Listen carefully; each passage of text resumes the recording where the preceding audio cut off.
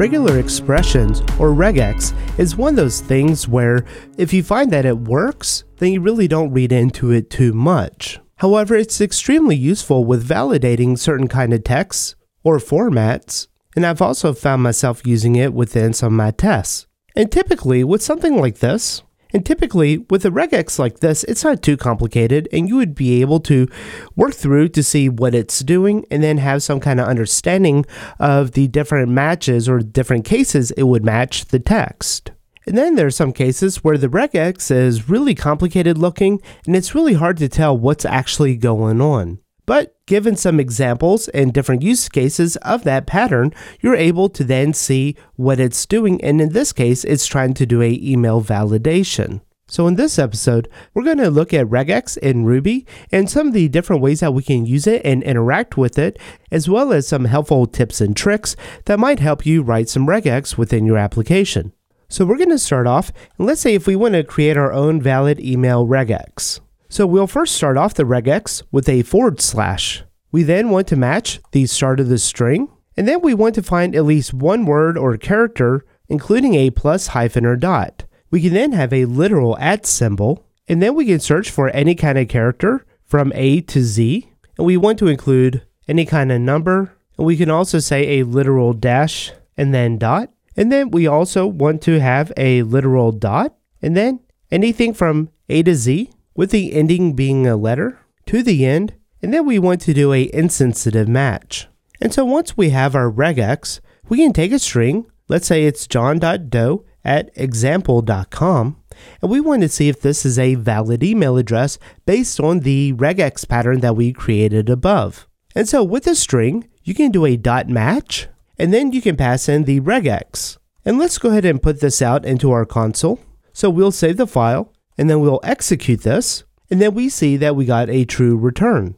If we duplicate this line, and if we make it to where it resembles an email address but it's not quite accurate, and if we rerun this, you can see that the first line returns true, and the second line is returning false. So there's another way we can validate our regex. So we'll take the example of our string again, and this time we'll do a equals tilde, and then we'll pass in our valid regex. Let's go ahead and take our failing example to see how that would match as well. So if we run this, you can see that we get a true false, and then we get a 0, and then we get nothing for the last one. So I'm going to just wrap this, and we'll check to see if this is nil, and so we get true back. So a invalid match, or a string that fails to match the regex pattern, is going to return nil, and from there you can do your check. And then we can also do this in a bit of a reverse fashion, where we can do a regex and do our test, and then we can do a match, and then we can put in some kind of string. So I'll put in some numbers, and then I'll do one with letters. And when we run this, you can see that the match, the first one, I bet it is returning nil. So we'll run that again. So it's returning nil.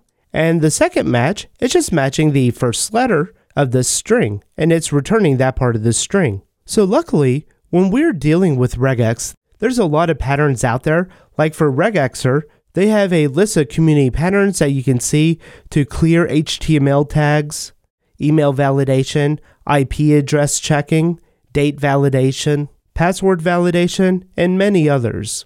However, a lot of people don't know that there's actually within the Ruby Standard Library one as well. So there is a URI, mail to, and then a email, regex. So we can put the output of this, and you can see it is a really long regex full of different things. So let's go ahead and put this through our test. So I'll comment out these other ones, and I'll just paste down our two examples, and I'll replace it with the Ruby Standard Library pattern. And so you see that we still get our same example with the true and false. And then we can also do a different test where if it's a Gmail account, you can add a plus and then some fake string. And if we run and test this, you can see that we get our true back as well. And sometimes you may want to use the regex patterns to do some kind of check or case. So we could do a case on our string. We could do when, and you could do something like a string.uppercase to get the uppercase of the string, but you can also do this with regex. So we're just going to check to see if this is lowercase, and if it is lowercase, then we'll print out lowercase. And we can do something similar for if it's uppercase, or we can just put mixed case. And so if we run this, we get mixed case returned because it's looking for literal characters from A to Z. So if we get rid of our hello world, the space in between, and if we run this again, we now see it's an uppercase. And if we change this to a down case, we now get it as a lowercase. So in this example, you wouldn't really need to use regex for this because the Ruby methods are sufficient.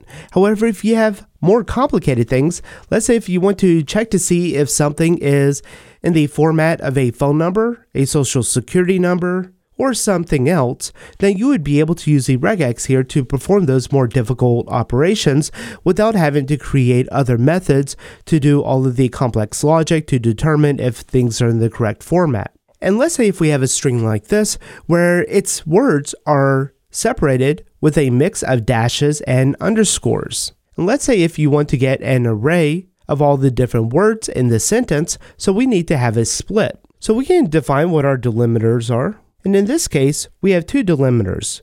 We have a dash, and then we also have an underscore. We can then do a puts, and we'll take our string, we'll split it, and this is where we can use a regex and a union. So a union is going to take an array and it's going to combine them to do a search or a match on each item in the array. And then we can pass in our delimiters. So if we run this, you can see that we're printing out each one of these as a text. And if we interpolate this, then you can see the actual array where it has successfully split out the dashes and the underscores, so each word is its own item in the array. And let's say if we have an array of different words, so we have happier, unicorn, newer, mermaid, and pony. And if we want to find all of the words in this array that end with ER, we can take our words, we can do a grep, and then we can pass in a regular expression where we just want to check at the end if it is ending with ER. And we can put this, and then we get happier and newer returned. And sometimes you may have a bad word, and so with the bad word is frick, you can do a sub. We'll look for the frick literal, and then we're going to replace it with asterisks. And so if we run that, you can see that the word is asterisked out. So regex and a lot of different patterns isn't something that I memorize, but I do have a cheat sheet that I have handy that I use to and I refer to often. So I'll post a link to this in the show notes, but it basically covers many of the different use cases and the things that you're able to do with regex. So it's a pretty good explanation of all the different functions and different things that you're able to do with regex. And I also post a link to regexer and their commuting patterns, and I think that a lot of them are really good. However, sometimes they're not perfect, so you will want to make sure that you're doing your due diligence, that these patterns are matching the different text samples that you have, just so you're not accidentally introducing a bug into your application. Well, that's all for this episode. Thanks for watching.